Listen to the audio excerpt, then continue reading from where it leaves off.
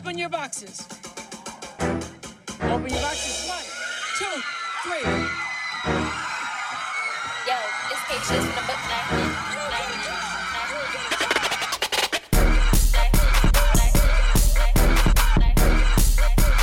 This is the voice of reason.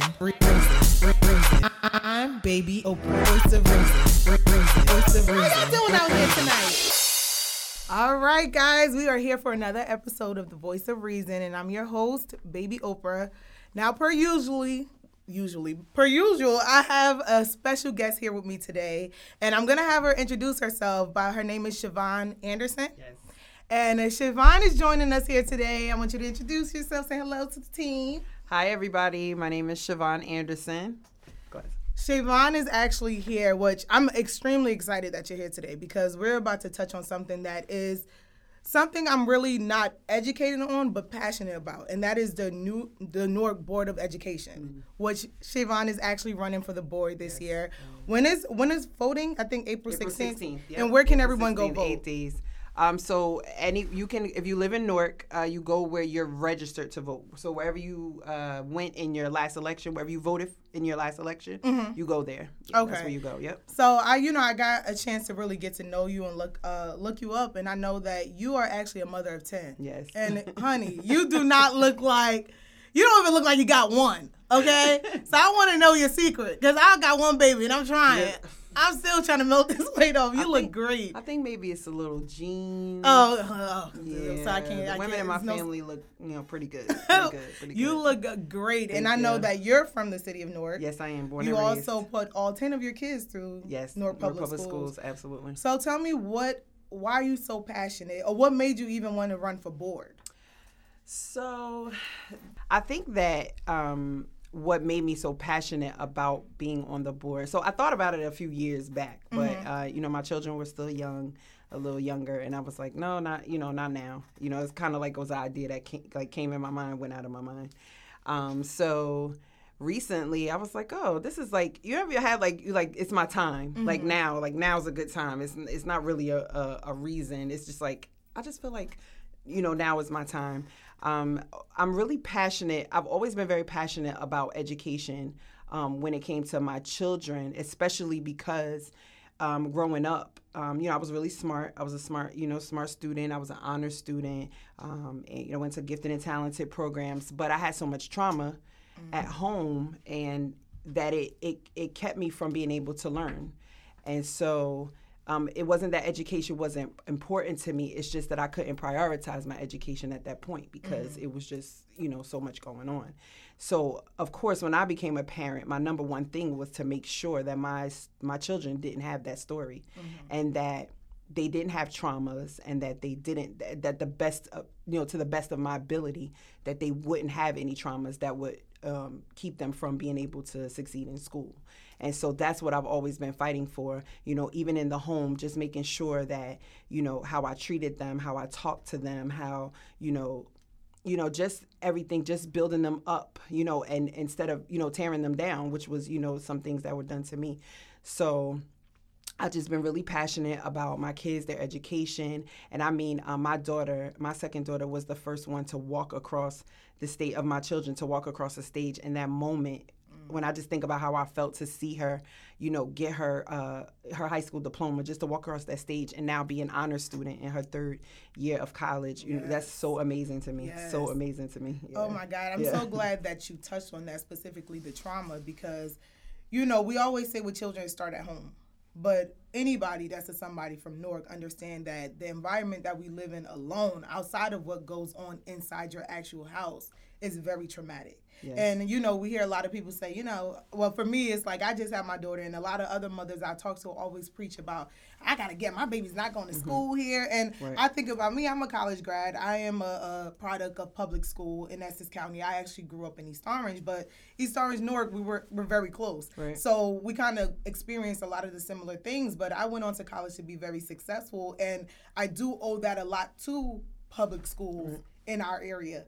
But as we get older and we see what's going on, I mean, we know the young lady, Jayla, rest in peace, who just lost her life. But these are kids experiencing death Yes. on a daily Yes. basis. Yes. You know, I could only remember one friend that I lost in high school, and that traumatized me for the rest of my life. Right. And we see these babies dropping literally Right. every single day at the hands of gun violence. So how do you feel like, or what do you feel like you want to implement in regards to the public school system and how they can kind of lighten this load on our kids? So definitely, when I was in school, I felt like no one saw me.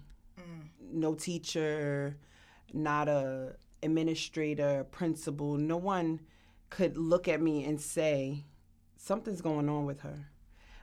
So I think that we have to make it where these teachers have training in these types of things. It's like that they can recognize when Susie comes in and something's going on with her, whether it's Susie didn't eat today, whether it's, and this is something that I live every day. I see the children in my community where I live, and I'm like, how do these kids go to school every day and nobody picks up on this and nobody picks up on that something is going on?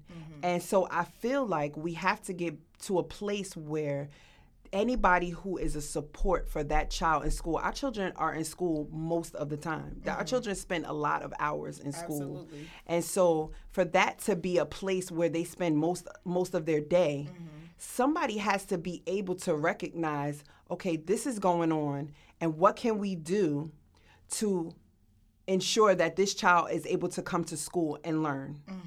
And a lot of times it goes back to the family. So if somebody would just knock on a door and see what was going on, a lot of times it could just be a case of, and I know this example, a real life example of someone that I know, her daughter missed 102 days out of school. But on day 102, that's when someone was finally called. And I was there when it happened. And it was just a case of the mother's going through a lot. The mother needs some type of assistance. So we have to be able to partner with programs that are outside of the school as well. So if you can't offer it in school, then we need to be able to form some type of partnerships with people outside of the school and have them come in and help. Because we have, one guidance counselor sometimes to 300 students. I have a friend who told me yesterday, I'm a one guidance counselor to 350 something students. That one guidance counselor can't do it. Not realistically. So if we go back to that, our schools being our villages, just having that village mentality, it's everybody's responsibility to take care of these children. When they're in school, they're supposed to be your children. Absolutely. Yes. And you just reminded me, I don't know his name, the principal for Westside High.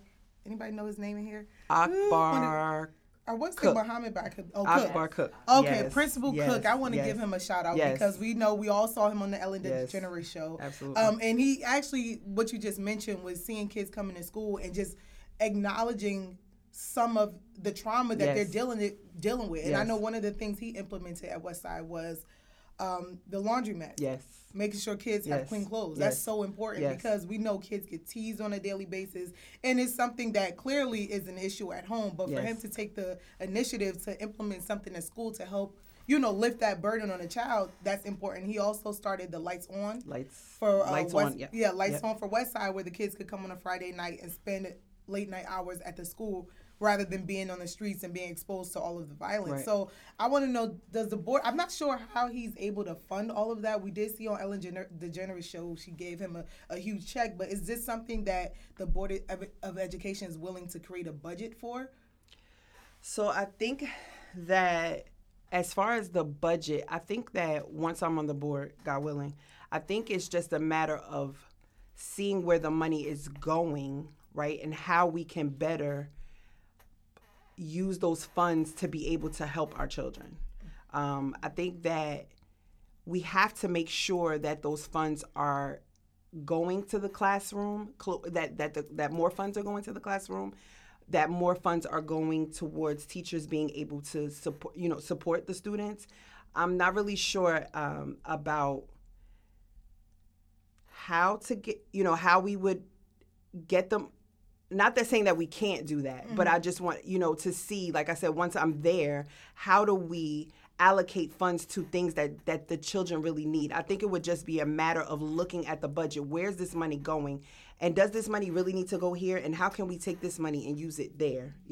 So I think that's what we would have to, I think it's just like evaluating, like, okay, what is happening with this money and how can we better use it to help our children? I think it's so important. We always discuss, like, the discrepancies in public school education, specifically in the city of Newark. But what we don't realize is the biggest downfall is socially, not like, the education. It's not that they're not smart enough. A lot of these kids don't get the opportunity to even realize their potential because of tackling all the social things that they have to experience on a daily basis. Absolutely. So I do feel like specifically for our environment, the social aspect and, those just paying attention to the things they may be going on to home and implementing programs that can help them with that will help tackle the educational aspect.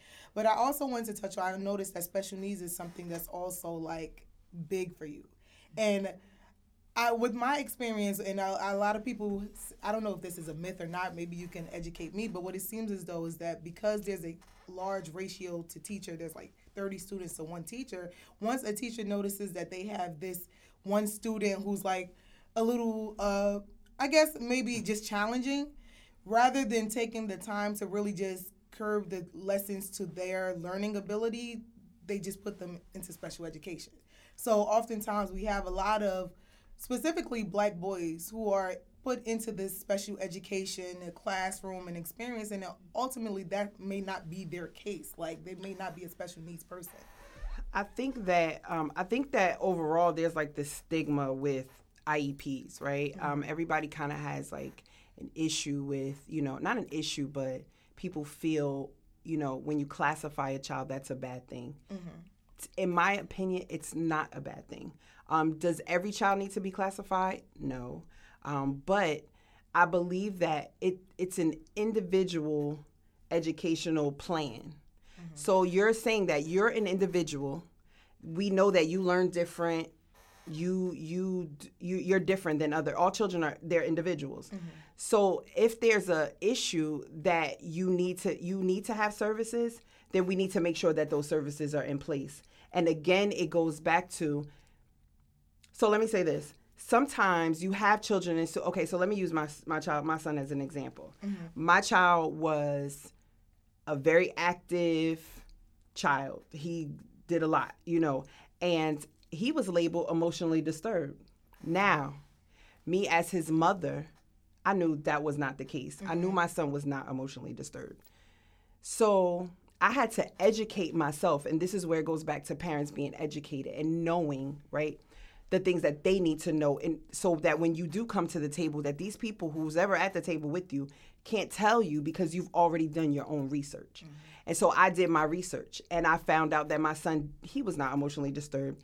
He had another diagnosis. And when I came to the table, I brought that information to the table, and I was able to get his diagnosis changed.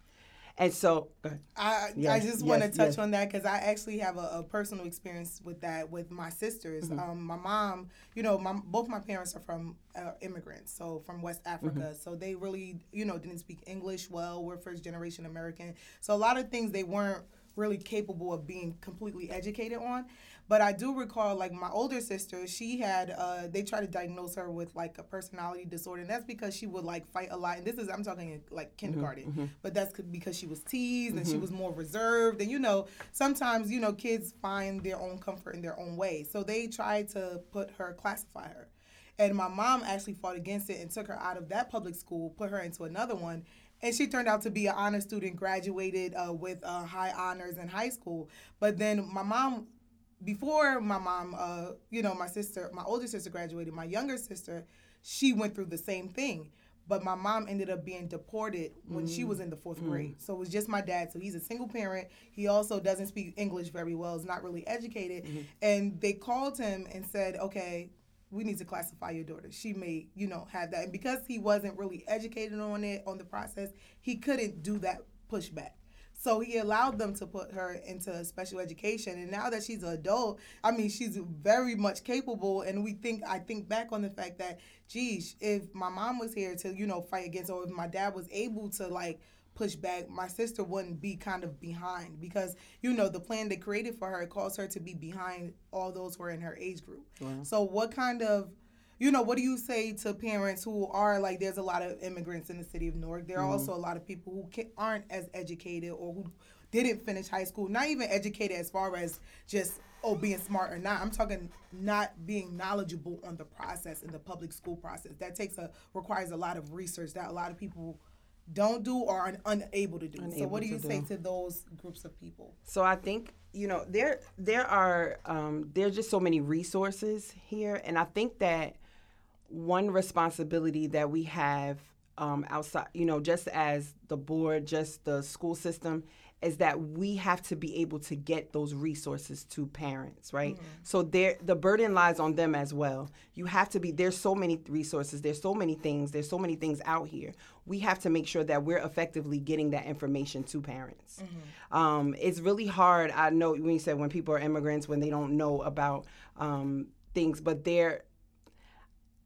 it's, you know, I just think that the burden lies on them to get the information to these parents. Mm-hmm. I think that's where that comes in at, because if you don't know, so that's something that I believe they have to be held accountable for. Are you getting the information to the parents? They need to get this information. Right. So, but there's also, like, you know, this mentality where, I mean, most parents, I can't speak to anyone because I will be very hands-on on my child education, but it's like a lot of people would like to have that level of trust that they want to believe everything they're, you know, the staff is saying at the school. So if you say, okay, my child has this personality disorder, then I want to trust you because you're the one who went to school for it. This is your profession. It's not my profession. Now, granted, we all know, especially those who are parents, is, okay, with anything you do, even when you go in a doctor's office, yes, this doctor then went to med school and got all these PhDs, but you can't just run with anything that these people are telling you because at the end of the day, if they happen to be incorrect, it falls on you. Right.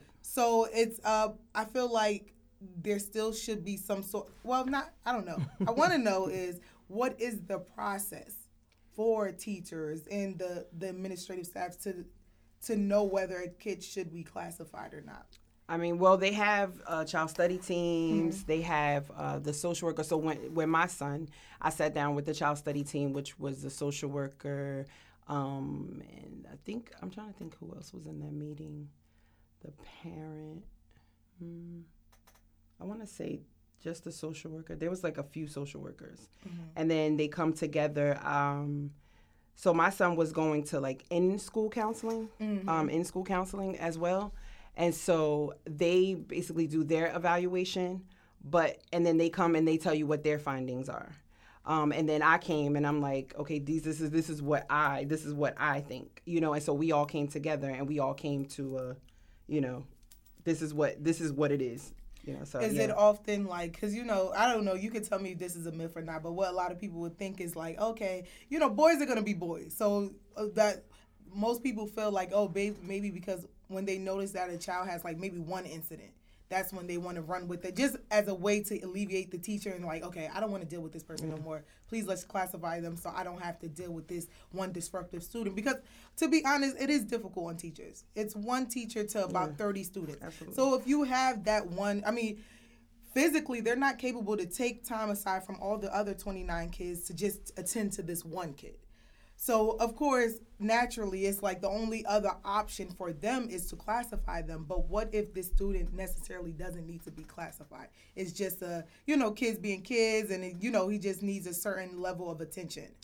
So I think that goes back to my original point, is that it's not always, sometimes, first of all, our kids today deal with a whole lot more than we had to deal with when we were younger, right? Yes. Most children.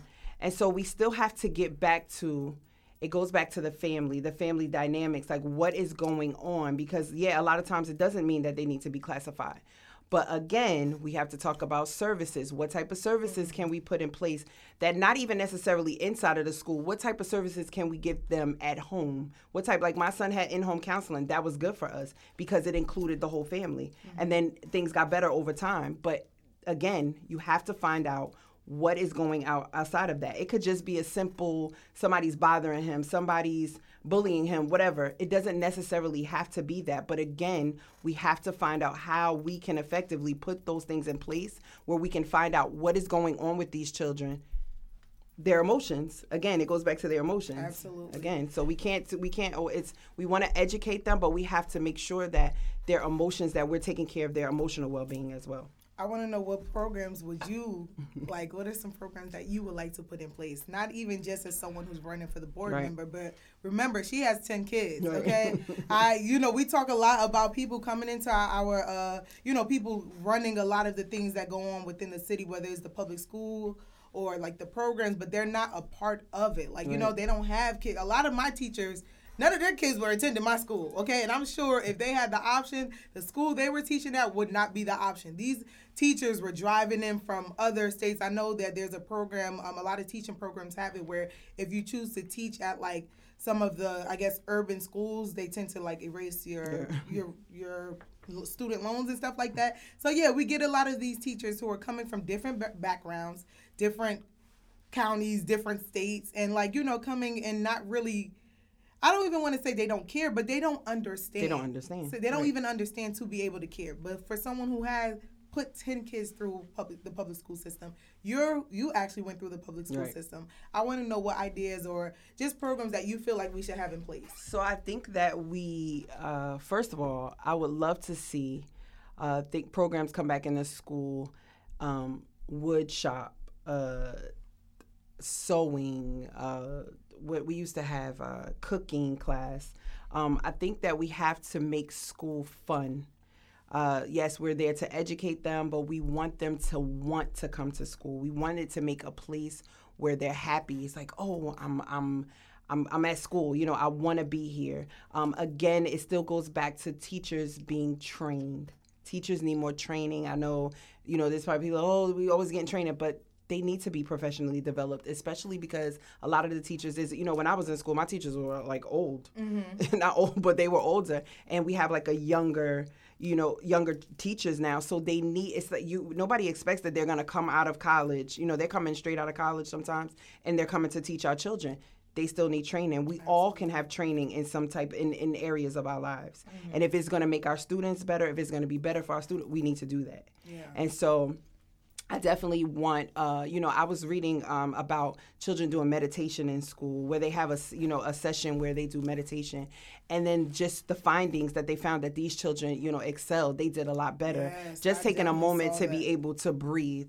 Like, let me, just let me sit for a minute. Let me, and there was also something that I saw where a teacher, she had a sheet when they come in the morning, and they were able to check in. So if it was a green dot, that means I'm okay, I'm good. If it was a blue dot, maybe, I'm struggling a little bit, I need to talk to somebody. Just a way that we can try to, find out what's going on with them, because again, it goes back to that. Like I said, it could be just a simple, I didn't eat breakfast this morning. I know sometimes when I don't eat, I'm a little off. Day, right? It's a bad day.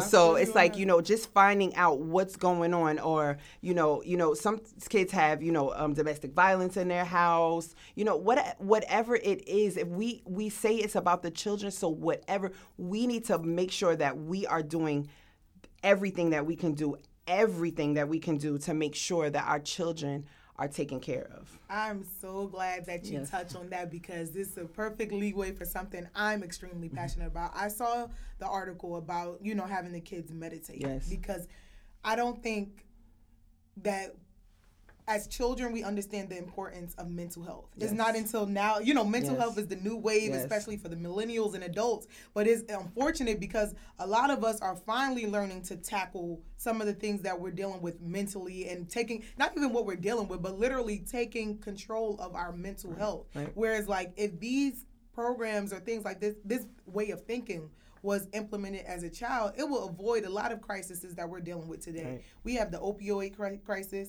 and a lot of people just think, these kids are just taking it because it's fun. No, what they don't realize is you're suffering from post-traumatic stress disorder. You're suffering from anxiety. They don't even know what some of these things mean. But then you pop this pill and you wonder why, this feels good. Yes. I'm numb. I don't feel these things that I was feeling. Yes. They don't even understand it. It's because of their mental health. So I kind of want to get your take on mental health and how it helps our kids. Yes. So something that I've struggled with and I'm very open about is that I've had panic attacks and anxiety. And we definitely know that that comes from trauma as a child. So bear with me because I have a diagnosis. And, you know, I went and I was like tested, you know, like what's going on, you know, why, you know, I can't, you know, do this way or whatever.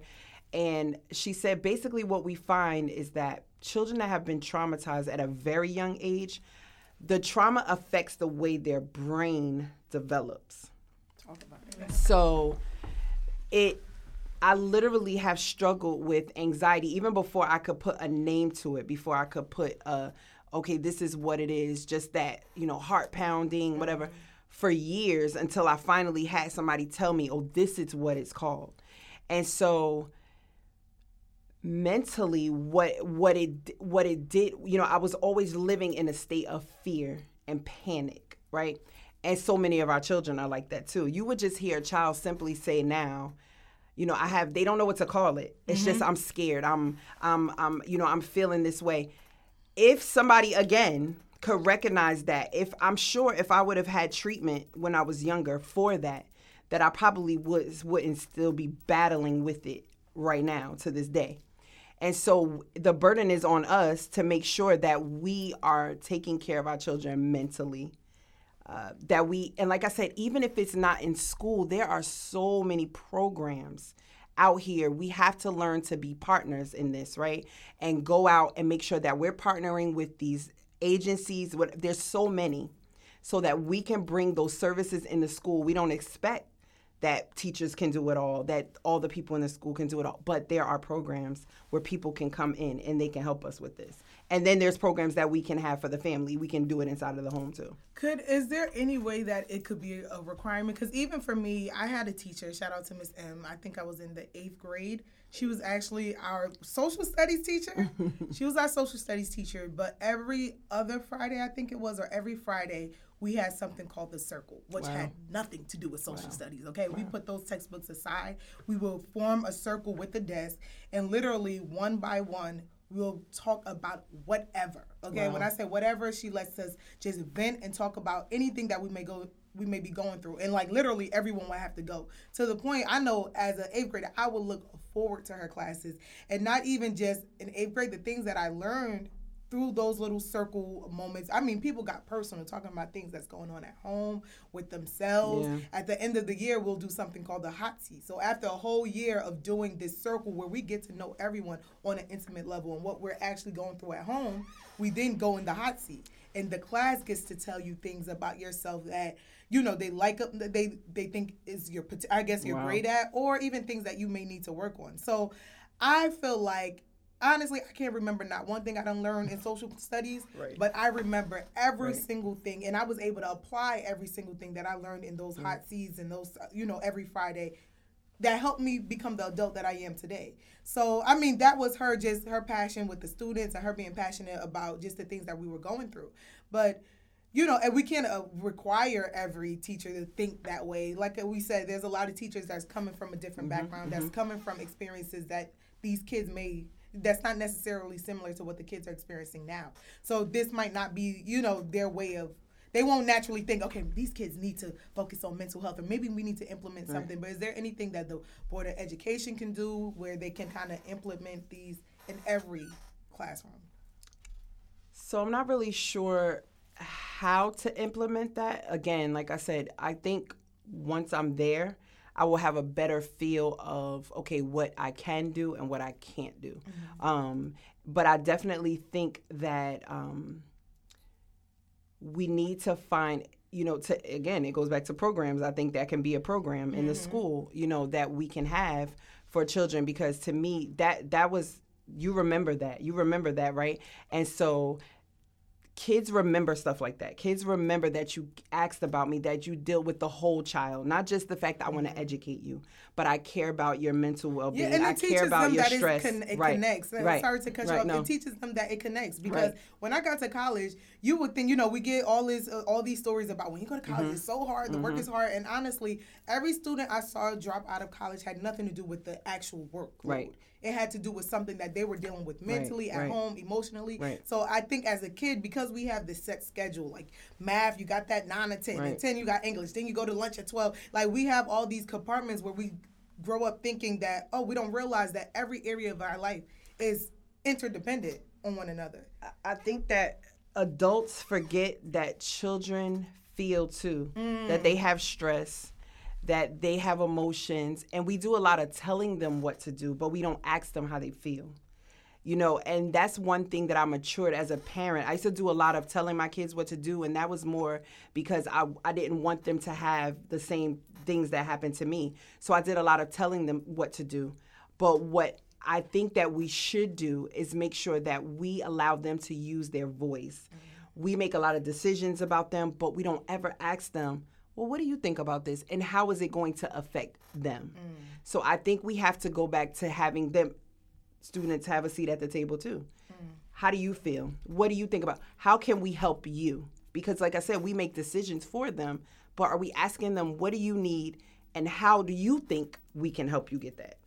So I think that we have to go back to that as well. I love that. I'm actually excited about it was brought to my attention that there's been a change with the Newark Board of Education, or was it like the funding? What was the change? Okay, so the state had control. Okay. Right, and so now we went back to local control. So that's what the change. That's probably so does that the change. Just mean the money is in our hands, or we get to we don't have to ask permission for certain things? So I think the board is able to make those decisions now. I think the board is able to make decisions instead of the state making decisions. The board is actually able to implement the policies that they need to and control the budget. And what happens with the budget now. Then that wasn't the case before. So how many people are on the board? There are 9 members on the board. Members. So every year, 3 members come off the board, and 3, and so there are 3 seats up every year. Okay, so I know your team. There's you and so my team is Dorian Murray Thomas, Tave Padilla. Tave is an incumbent. He's already on the board, so he's running for re-election, and myself. Yeah. I'm excited. Yes, so you want I'm so excited. April 16 is when they're So I'm asking everybody who lives in Newark to go out and vote April 16th, 2019. We have 8 days left until the election. Please vote for the Moving Newark Schools Forward team. Dorian Murray Thomas, A1, Tave Padilla, A2, Shayvonne Anderson, A3. It's easy as 1, 2, 3. Yes. Yes. Look, I need everyone to understand the importance of this. There's always conversation. I know we just had 3 recent shootings that really impacted the community. Yes. There was the Jayla who got shot at the vigil. Yes. There was another kid walking home from school. Yes. 3 o'clock in the afternoon with a backpack on his back and was shot down and killed. Yes. So we talk a lot about what's being done. I know recently with the death of Nipsey, our Fat Boy, who's I don't know if you heard of him. He's a big voice in the community, especially for the youth, but he's a social media celebrity or influencer.